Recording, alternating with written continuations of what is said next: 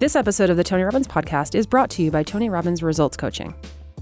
Whatever area in your life you want to change, your relationship, your health, your career, or your business, coaching is one of the most valuable tools you can have. It's an investment in yourself, and it can yield some of the highest returns.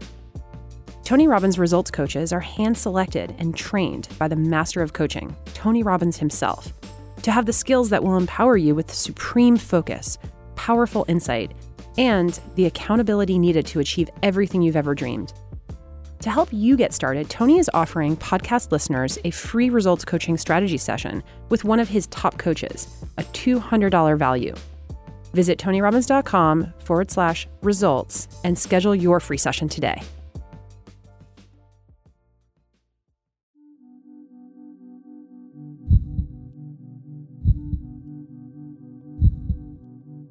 We all experience fear. Fear of failure, fear of rejection, fear that we're just not enough. Fear is a common current that runs through all of our lives. You could be fearful of failing in business or in a relationship. You could be fearful of death or of not living life to its fullest. You could be fearful of asking your boss for a raise or of your friends and family for not accepting who you are. For so many people, fear rules their lives. And in some cases, it can be paralyzing. What do you do when you're faced with your biggest fear?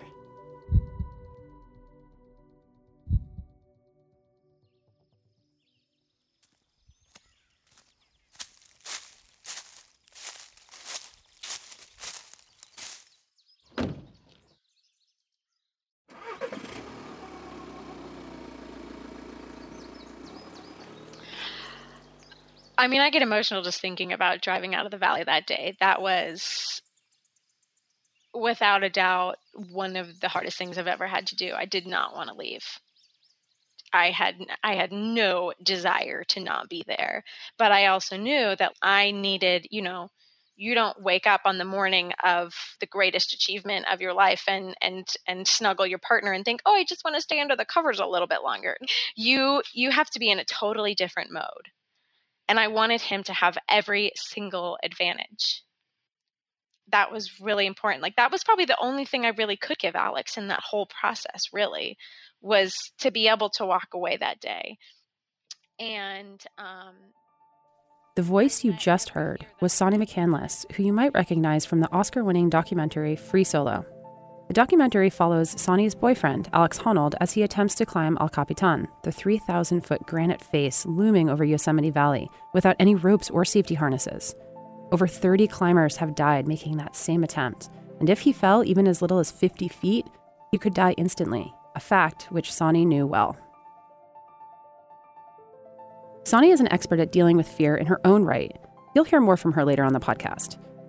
But not all fears are about life and death. In most cases, we magnify our fears and make them bigger than they actually are. And if we let it, fear can prevent us from reaching our true potential. But there's also a way that fear can serve a valuable purpose, helping us break through the frustration to achieve the life we truly desire. Regardless of what we may fear and how we experience fear, we all can use it to make us stronger and better. In this episode, we're diving into fear, how it shows up in our lives, and how we handle it in different ways. You're going to hear more from Sanni, and you're also going to hear from another extraordinary woman, Siri Lindley, world champion triathlete and coach, who, at one point in her life, was so crippled by her own fears that she could barely leave her own house. These two women have intensely personal stories to share. But first, here's Tony on how he has used his own fear to become a successful entrepreneur and impact the lives of millions of people. I'm not here because I'm some superhuman guy who's so brilliant. I'm here because I've conditioned this mind, this body, this emotion to deliver whether I want to or not, whether I feel like it or not, whether it succeeds or not. I learn from everything. So you need to give yourself room. What will give you out of the fear is not trying to be perfect, not thinking everything has to work this moment, and knowing that you're going to go through a learning process and that the learning process is going to make you more successful long-term than you could ever imagine. Most people overestimate what they're going to do in a year, and they underestimate what they're going to do in a decade or two. And that 10 years is going to come by really, really fast. So, people say fear is false evidence appearing real. I think FEAR stands for fuck everything and run. Excuse my French, but that's how most people respond to fear. And what I've done with fear is turned on itself. I was more afraid of having a life that wasn't meaningful. I was more afraid of giving up. I was more afraid of settling than I was of what might happen if I try and it doesn't work. Because if I try and it doesn't work, what do?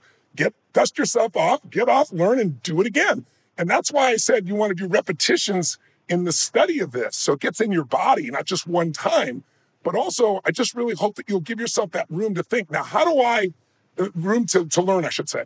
How do I condition this mind and body? I still do it. I start every morning, even here in Fiji, in my resort here, my homes around the world. I'm privileged to have multiple homes, but in all of them, I have a cold plunge. And I start my morning by jumping in that damn cold plunge. And it's 56 degrees. In my home in Sun Valley, I jump in the river.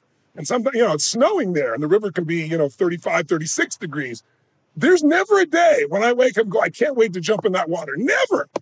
I've been doing it for more than half a decade, maybe 6, 7, 8 years now. I don't ever want to do it, but I do it. Why do I do it? Well, there's a health benefit, obviously. Jumping in that cold flushes the blood through your whole organ system so fast, it moves your lymph. It has a great health purpose. But the main reason is I've trained myself not to negotiate with myself. Do you know what I mean? I don't go to the edge of the water and go, well, maybe in a minute, maybe tomorrow, maybe in 15 minutes, maybe let me get ready. I just walk up and go. I command and demand. And I wasn't able to do that in the beginning, but I made myself do it. And so it's a discipline to say, I don't negotiate with myself. I don't negotiate with my fear. Fear still shows up for me at times in situations. It's more rare because you're not afraid of tying your shoes. You've done it 10 million times, right? So I've done so many things so often in so many different ways. I have a certain level of certainty. But there's so many things I take on, new businesses, new experiences, new events, new challenges that will bring that up. It's part of being human. I don't, there was a movie I saw years ago. I think it was called A Beautiful Mind. You may have seen it. It was a true story about this man. It was a genius. I think he was a mathematician, but he was losing his mind regularly. Crazy. It's going totally crazy. Being put in an institution. It was just a genius of a man. And there was a line in the movie I'll never forget because he ended up, I don't know, it was winning a Nobel Prize or something like that in the end. And they asked him, how did you manage this? Because he was schizophrenic. He had these crazy things. And he said, you know what I learned? Every day, whatever you feed grows. If you feed your fear, if you think about more things to be fearful, it'll grow and it'll start to control you. What I do is I feed my certainty. I demand it. I put it in my body. I drill it into my nervous system. So the cold plunge is just one of those ways. I mean, in 42 years, I've never missed one seminar. Not one in history. It didn't matter what was going on with my body. The mind is more powerful if you learn to direct it. If you don't direct it, if you don't shape it, if you don't condition it, it'll mess with you. And so I guess what I really want you to realize is you don't have to feel good to do this shit. I don't give a shit how you feel. I don't give a shit how I feel. I don't feel like doing a lot of things, but I always do it because I've trained my nervous system to do that. And if you would just develop that discipline, oh my gosh, my friends, it will free you of so much. It'll help you achieve more than the people around you because most people, they want to feel a certain way before they do it. Screw that. I don't give a shit if I feel like it. It needs to be done because I'm trying to serve something bigger than myself. I think to help you, I think you need a couple of things. So let me offer you one to start with here. Stop the habit of thinking you have to feel good. Do it anyway. Train yourself. Jump in the cold water. Don't negotiate with yourself. Just make action the way you do it. The only way through fear is massive action. And if you don't have any real fear, you're not growing, right? If everything's easy, then where's the joy in all this stuff? The joy comes from the breakthroughs, my friends. The joy comes from overcoming. The joy comes from saying, this is hard as hell, and I made myself do it. That's where inner pride comes from. And I want to invite you to realize you don't need to be superhuman. You just have to discipline your disappointment, discipline your fear. If you don't, your disappointment either destroys you or it drives you. And you get to choose. And fear, by the way, is a habit. So is courage. By the way, courage does not mean that you're not afraid. Courage means you're scared shitless, but you do it anyway. If you're not afraid, there's no courage. It doesn't require courage if you're not afraid. So now, where does the fear come from? It comes from focus. So if we want to control our fear, there's a couple of ways to do it, but one is to really change our focus, to direct our focus, because if you don't direct it, you're in trouble. So here's my question for you. I want to give you a test. And I do this in some of my big life seminars. There are 3 decisions that really control your entire life. They control how you feel in this moment right now. They control what you'll do or not do. They control the results of your life. What are those 3 decisions? Let's go through them for a moment. Decision one, what are you going to focus on? See, every moment of your life, you have to make this decision. Now, most people make this decision unconsciously. Like they let the environment trigger their focus. Their fear gets triggered, that something happens in the environment, somebody's upset about something, and they let their focus go there. One pattern of focus that everybody has, something happens, we got to focus. Right now, I can focus on the water behind me. I can focus on the flowers around me. I can focus on what I'm going to say to you. I can focus on what to think about next. I can focus on, am I hungry? I can focus on my clothing against my skin. There are a million things to focus on. But we have certain patterns of focus that control our life. Patterns, that's what shapes you. If you think, oh, I'm fearful, you're not fearful. You have a pattern of letting fear dominate you or let fear be the first place you go. I had a pattern of that also. I had to develop a new pattern. I had to condition myself to have a pattern of more certainty. Doesn't mean I'm perfectly certain, but a lot more than usual. So do you tend to focus more on what you have or what's missing is the first question. When I ask this question in main audiences and groups of 10, 15, 20,000 people, usually 2/3 of the audience or more, 80% or more, focus on what's missing. So I want you to think about it. If you're always focusing on what's missing, how are you ever going to really have a quality life? How are you going to enjoy your life? Because it doesn't matter how good it is, the mind is looking for what's missing and the mind gets what it looks for. I do a seminar, and seminars, I have people look around and say, find everything in the room where you are right now that's brown. You can do it right now. Brown clothing, brown people, brown anything. Try it right now. Look around. Wherever you are, look around. Find everything that's brown. Look above you, around you, behind you. And then close your eyes. And with your eyes closed, tell me everything you just saw that's red. Now, when I do this with people smile because they see a lot more brown than red. Open your eyes and look for red. Anywhere you can find red. Look for red anywhere in the room, around you, anything that's red. Did you find more red this time?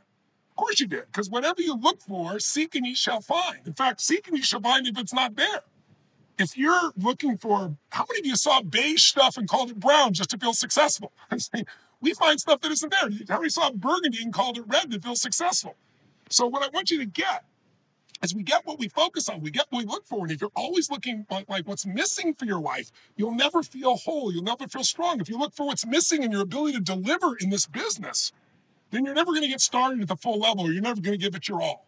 So the first focus is you got to learn to focus on what you have so you fill up. And that's true in this business, and it's true in what you're going to deliver. Second pattern, do you tend to focus more on what you can control or what you can't control? What you can control or what you can't control? Which one do you tend to do more often? Now, when I go to seminars, people often say I focus more on what I can control. Thank God. Because if you're always focused on what you can't control and what's missing, you're going to feel overwhelmed. You're going to feel fearful. You're going to feel pissed off. You're going to feel frustrated. You're going to feel stressed. Can you see that pattern? Doesn't matter who you are. You got to focus on what you have, and you got to focus on what you can control, not what you can't control. And then the third question is, do you tend to focus more on the past, the present, or the future? Where do you spend more of your time? Most people in my seminars, the small number is focused on the past. The only purpose of the past is to learn something you can invest in the future. Do you focus more on the present, or do you focus more on the future? Most achievers, most people in the seminar say, I focus on the future. They're anticipating. It's one of the reasons they come. They want to take control of their life and take it to another level and shape their future. But you've got to be able to enjoy the present if you're going to really, truly have a fulfilled life and the future. It's a combination of those two. So learning to control your focus is everything. So how do we control our focus? How do we train it? In order to keep this tight, I'm going to send you a tool. I'm going to send 2 tools, but one of them is called priming. And this is what I do. I don't wake up in the morning and hope that I'm going to feel good. There are days when I feel like hell. My back hurts, my throat hurts. I wake up, I don't know what country I'm in. I'm like, what the hell's going on? But it doesn't matter how I feel. I change how I feel, and I step up and deliver always, or I wouldn't be Tony Robbins. You wouldn't be talking to me right now. You wouldn't be looking out for me. I've done this for 42 years. There's no limit to what I'm going to do. And the way I do that is I focus on serving. But another part of what makes that work is I believe in something called priming. And priming for me just simply means most of us think our decisions are being shaped by our own thinking. But our own thinking and decisions are often shaped very deeply and unconsciously by the environment we're in and by our conditioning. So I start every day of my life by training my mind, my heart, my body, and priming. So jumping in the cold water is one way of priming. It's a very disciplined way of doing it. But I have a breathing pattern that I teach, and a meditation lasts 10 minutes, and I call it priming. And I do it in all my live seminars. And so many of you have not been to them. So I'm going to put a video up afterwards that you can download. And that video will allow you to be able to do this priming process. I do it every morning, minimum 5 days a week, and it will get you to start to train yourself to get over the fear. So what you need to overcome your fear is, number one, stop the habit of being fearful. Oftentimes when you're fearful, there's some fear, but there's some excitement too. Focus on the excitement. I mean, when people say I'm really fearful, I say, put a big smile on your face. They go, why is the smile really big? And what happens is that energy becomes excitement by just changing your facial muscles. So it's a habit to be fearful. It's a habit to have courage. But you need to train yourself to say, stop using I'm so fearful. Stop using the language of it to put you in that state. Do something every day that gets you in a strong state to start, where you train yourself to discipline your disappointment or just move forward. No longer have the belief system that I have to feel good to go do this. I don't give a damn if I feel good. Focus on what matters most, who you want to serve, what you want to deliver, not whether they're going to like it or not. Some people like it, some won't. And if it doesn't work in the first time, you'll figure out how to do it better the second time. And each time you'll get better and better if you just keep changing your approach and learning for each one. Stop pressuring yourself to try to do it all. Priming is one way that Tony changes his focus and gets ready for his day. But a lot of other people you may know do too, like author and podcaster Tim Ferriss and Joe Gebbia, a co-founder of Airbnb. To learn more about priming and watch a video on how to do it yourself and start your day like Tony Robbins, go to www.tonyrobbins.com/priming. I think the most powerful thing when you have any goal, it's going to be scary. You're going to be afraid, but you have to do it anyway. You have to take those risks. And what is it that makes it worth our while to take those huge risks? To me, I think it's that why behind, why you must take this risk. And for me, I knew that I had to do everything in my power to become the best triathlete in the world because I was desperate to prove to myself, most importantly to myself, that not only was I worthy and that I could achieve something special even as a gay woman, but that I could be loved and I could make a difference in this world. That's Siri Lindley. You may know of her because she has absolutely dominated the sport of triathlon as both an athlete and a coach.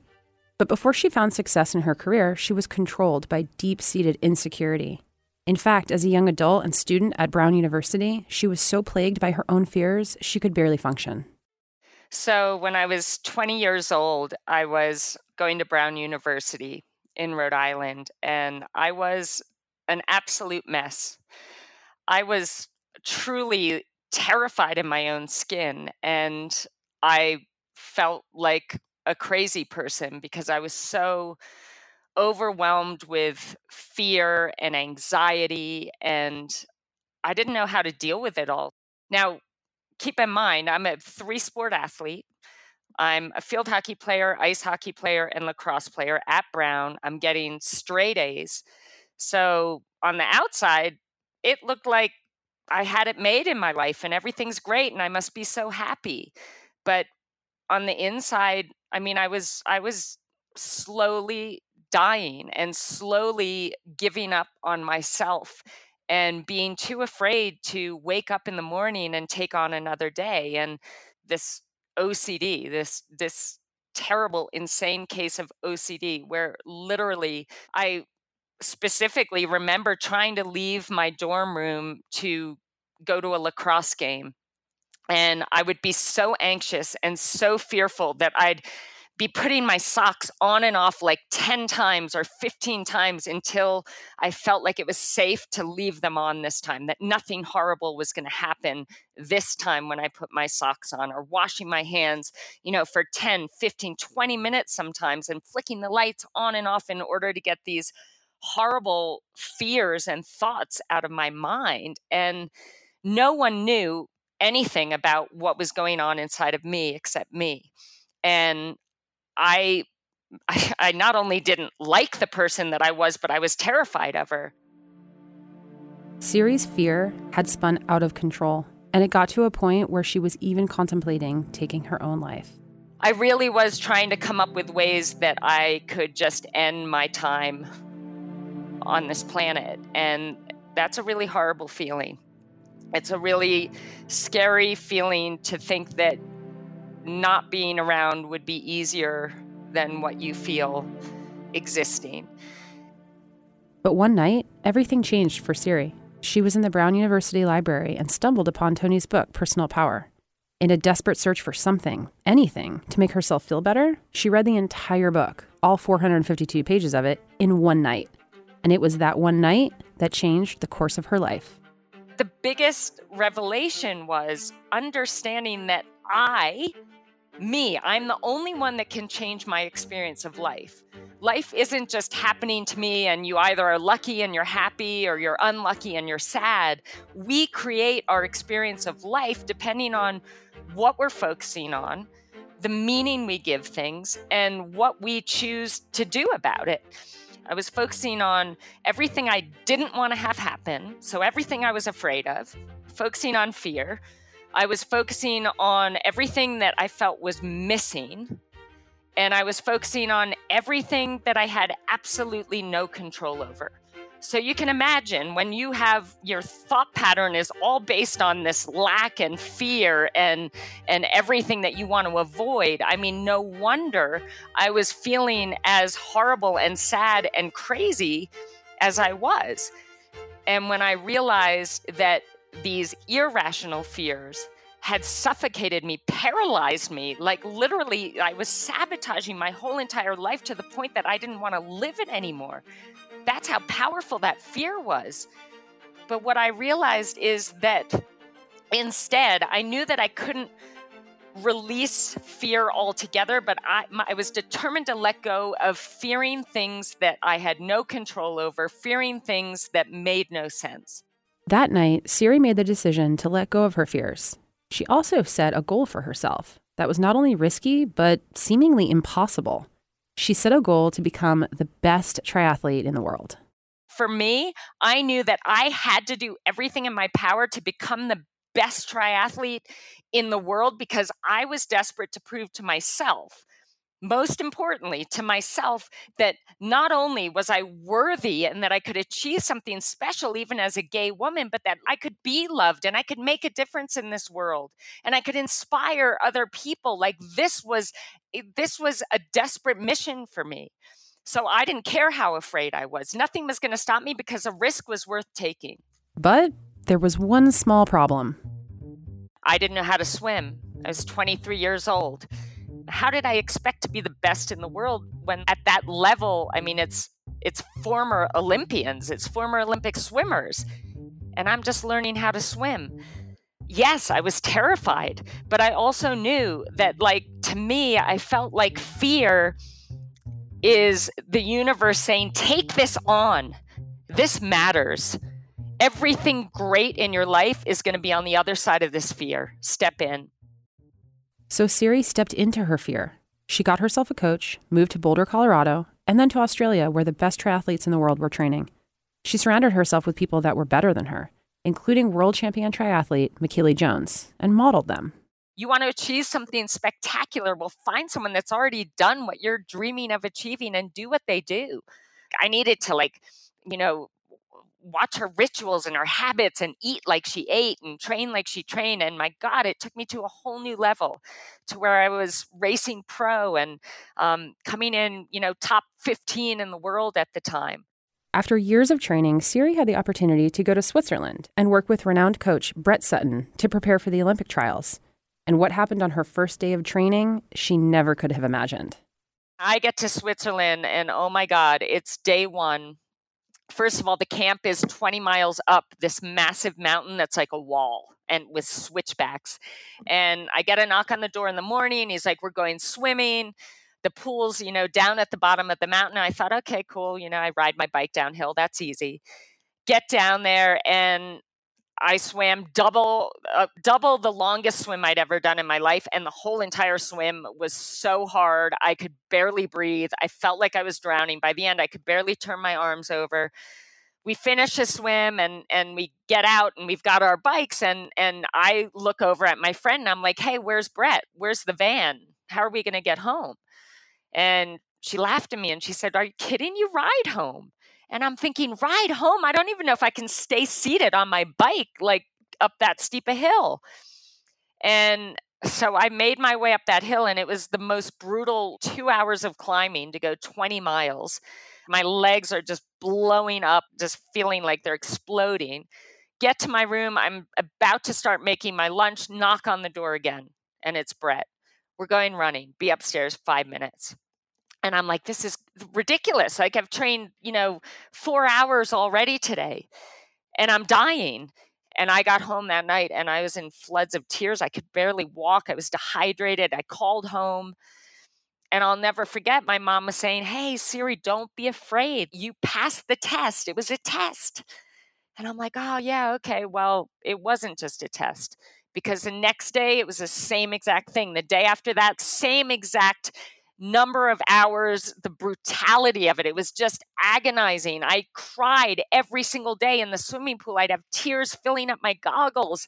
I didn't know how I was going to survive this. It was physically just agonizing. But the brilliant part of this is week after week after week.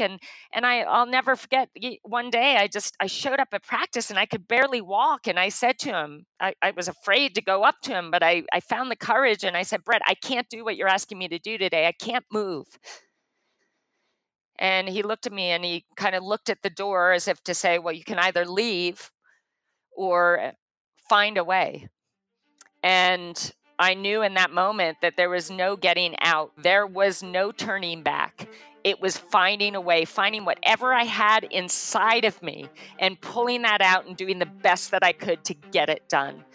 And it was brilliant because, think about it. How can we ever know what we're truly capable of if we're not trying to do what we don't think we can every single day? And that means being afraid and doing it anyway. Yes, you're going to be afraid of failing. You're going to be afraid of not being able to do it. You're going to be afraid of being rejected or whatever it is, but you've got to try. You've got to do it anyway. And what kept me going was that why, that this was for me. This wasn't for anyone else. This was for me, that if I could prove that I had the toughness and the courage and the ability to grind through and accomplish everything that he was asking me to do, I truly felt that I would find that love and that respect for myself, that appreciation that I'd been so desperate for a lifetime. Siri went on to win 13 World Cup races, the World Cup Series in both 2001 and 2002, and she was inducted into the Triathlon Hall of Fame. In the end, she realized that what she thought she was afraid of all along, every single fear she overcame throughout her training, those were just symptoms of a much bigger fear. My biggest fear all along has been accepting me. And when I finally decided to do that, my whole life changed. I found love, I found success, I found everything. It's kind of like the gift of choosing to be fearlessly, authentically you. For many people, making the choice to be fearlessly, authentically you is clear. They're facing a major obstacle or what appears to be an impossible goal, like Siri. For others, it's a matter of discipline, training your mind to overcome fear in the way that Tony described, by choosing to focus on what they can control. But for many people, fear isn't so obvious. You're about to hear again from Sanni McCandless, who you most likely know from the documentary Free Solo. But Sanni is not just a rock climber's girlfriend. She's an accomplished life coach who helps people make transitions in their career and their lifestyle. Listen as she explains her approach to helping people navigate through their fears, big and small, and how she herself dealt with the terrifying prospect of losing the man she loves. I think oftentimes what happens when somebody has a deep internal struggle going on is that they don't even really realize that that's the problem. For instance, I have a client who she felt really frustrated in her workplace. And she felt frustrated in her workplace because she wasn't really drawing any boundaries. When somebody asked for something, she did it. When somebody blamed her for something that maybe wasn't even her fault, she said, "I'm so sorry." When somebody piled something on her plate that was just going to be too much and cause her to be overworked, she just took that on. And when we kind of began to dig deeper into why that was happening, there was this thought deep inside her that, if I draw boundaries, I'll be seen as difficult to work with. and I won't get any opportunities. And this belief that if she acted a little bit more authentically, or if she spoke up about how she was feeling, or was her, actually said out loud what she was thinking, that she might not be liked, or might not be deemed of worthy to be, might not be deemed worthy of being in that workplace. And so that fear, if I show up exactly as I am, I'll come up short, was influencing all of her actions in the workplace. It was making her career feel completely unmanageable. And so the questions that we ask are honestly just peeling back each layer of internal doubt. But why were you afraid to speak up in that moment? Oh, but why, just kind of continual asking, but where is that coming from? But where is that coming from? Until you get to the root thought, which was this, I don't feel worthy. Right. And so I think that process, it looks slightly different with every client, but it's just continually digging deep until you kind of get to the root issue, because until you get to the root issue, things tend to not change. So my process when somebody's had that breakthrough moment and they're like, oh my gosh, this is what's getting in the way the whole time, some sort of internal doubt or internal fear. In my world, I call it like a gremlin. Like you've kind of uncovered your gremlin and you realize that most of the change that you need to happen is actually internal and all about you and not about anyone else or any of the people you may have been blaming for, X number of years. Once you've had that moment, obviously, the first question is, well, what do I do about it? I can't just snap my fingers and say, I do feel worthy, of my workplace, or I don't have imposter syndrome, or, it doesn't happen like that. So, there's sort of innumerable tips and tricks that I would do to guide someone through that moment. But some of my favorites are first kind of identifying a new mantra and something that you can believe. So for instance, let's say that you are afraid of asking for help in the workplace because deep down you're afraid that if you ask for help, somebody's going to realize you don't deserve to be there. Once we realize that that's what's going on, we can't just snap our fingers and you can't just have this new identity of I'm the type of person that asks for help when I need it. That's not going to work. So what we do instead is we come up with something that is true, which might be something as simple as I'm learning to ask for help when I need it most. Or I'm learning to use the resources around me so that I can work more efficiently, right? Come up with something that you can get behind and begin telling yourself that new thought. Because if you've been identifying yourself as I'm the type of person that doesn't ask for help for the last 25 years in your career, it's going to be really hard to change. And we need to come up with some sort of new identifying sentence that you can get behind. These are just a few of the tactics that Sanni shares with clients, the ways that she shifts their approach to achieve the outcomes they want. In many cases, though, the fear of failure requires more than a new approach. It requires a new mindset. When fear of failure comes up, either because it's happened in the past and they've experienced it, or because maybe they haven't yet. They've had a life where they've just sort of continually taken the next step and it's happened and it's unfolded. And this fear of failure has become almost like this giant monster that they're avoiding at all costs because they feel like they never even have failed. So for somebody who has experienced a big failure, for instance, I have a client who started a business that failed in his mind. It tanked in a way that deeply almost caused trauma for him. And it was really impeding his ability to move forward with his next career step. And so, one of my favorite questions in that moment is just like, what if every single thing in your life up to this moment was leading you to where you're going next? And it's just this total reframe of like, what if that happened for a reason? What if everything, all of the failures in your life were leading you to this moment and educating you somehow or guiding you somehow so that whatever comes next, you're way more prepared for it. And I find even just a simple reframe like that can be incredibly helpful.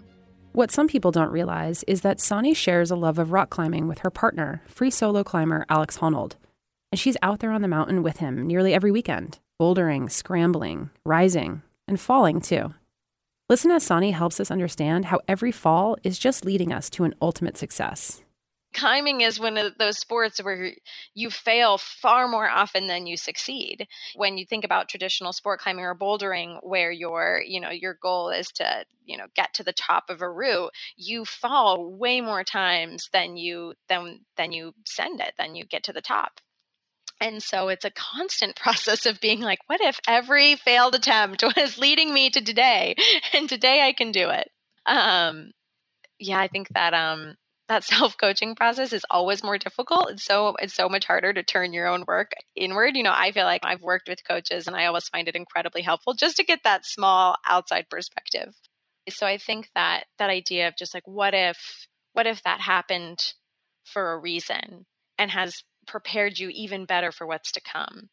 Another strategy for fear of failure, is this simple mantra, like, what if there were no mistakes, only learning opportunities?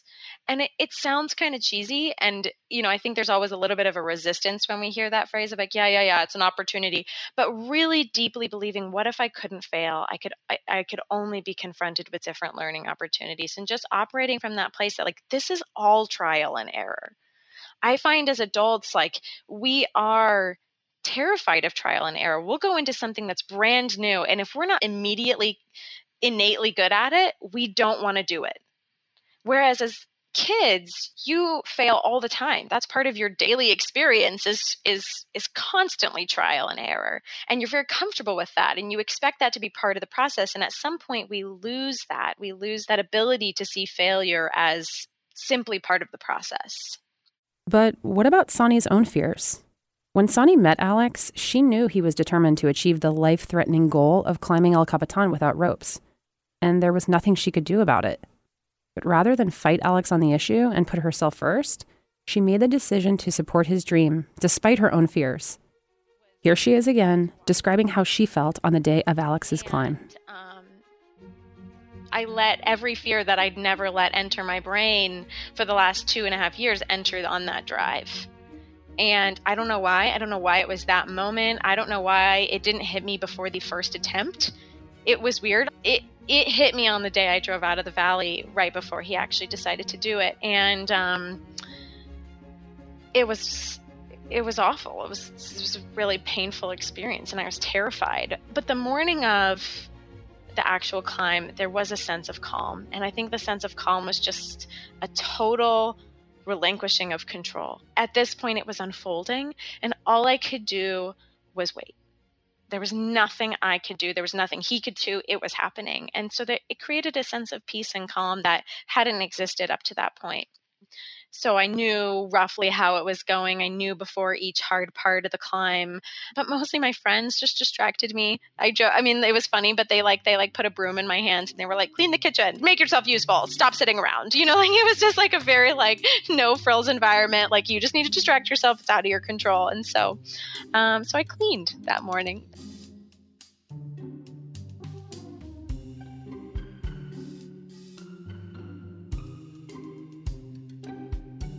The Tony Robbins Podcast is a collection of interviews and stories and is produced by the Tony Robbins team. Copyright Robbins Research International.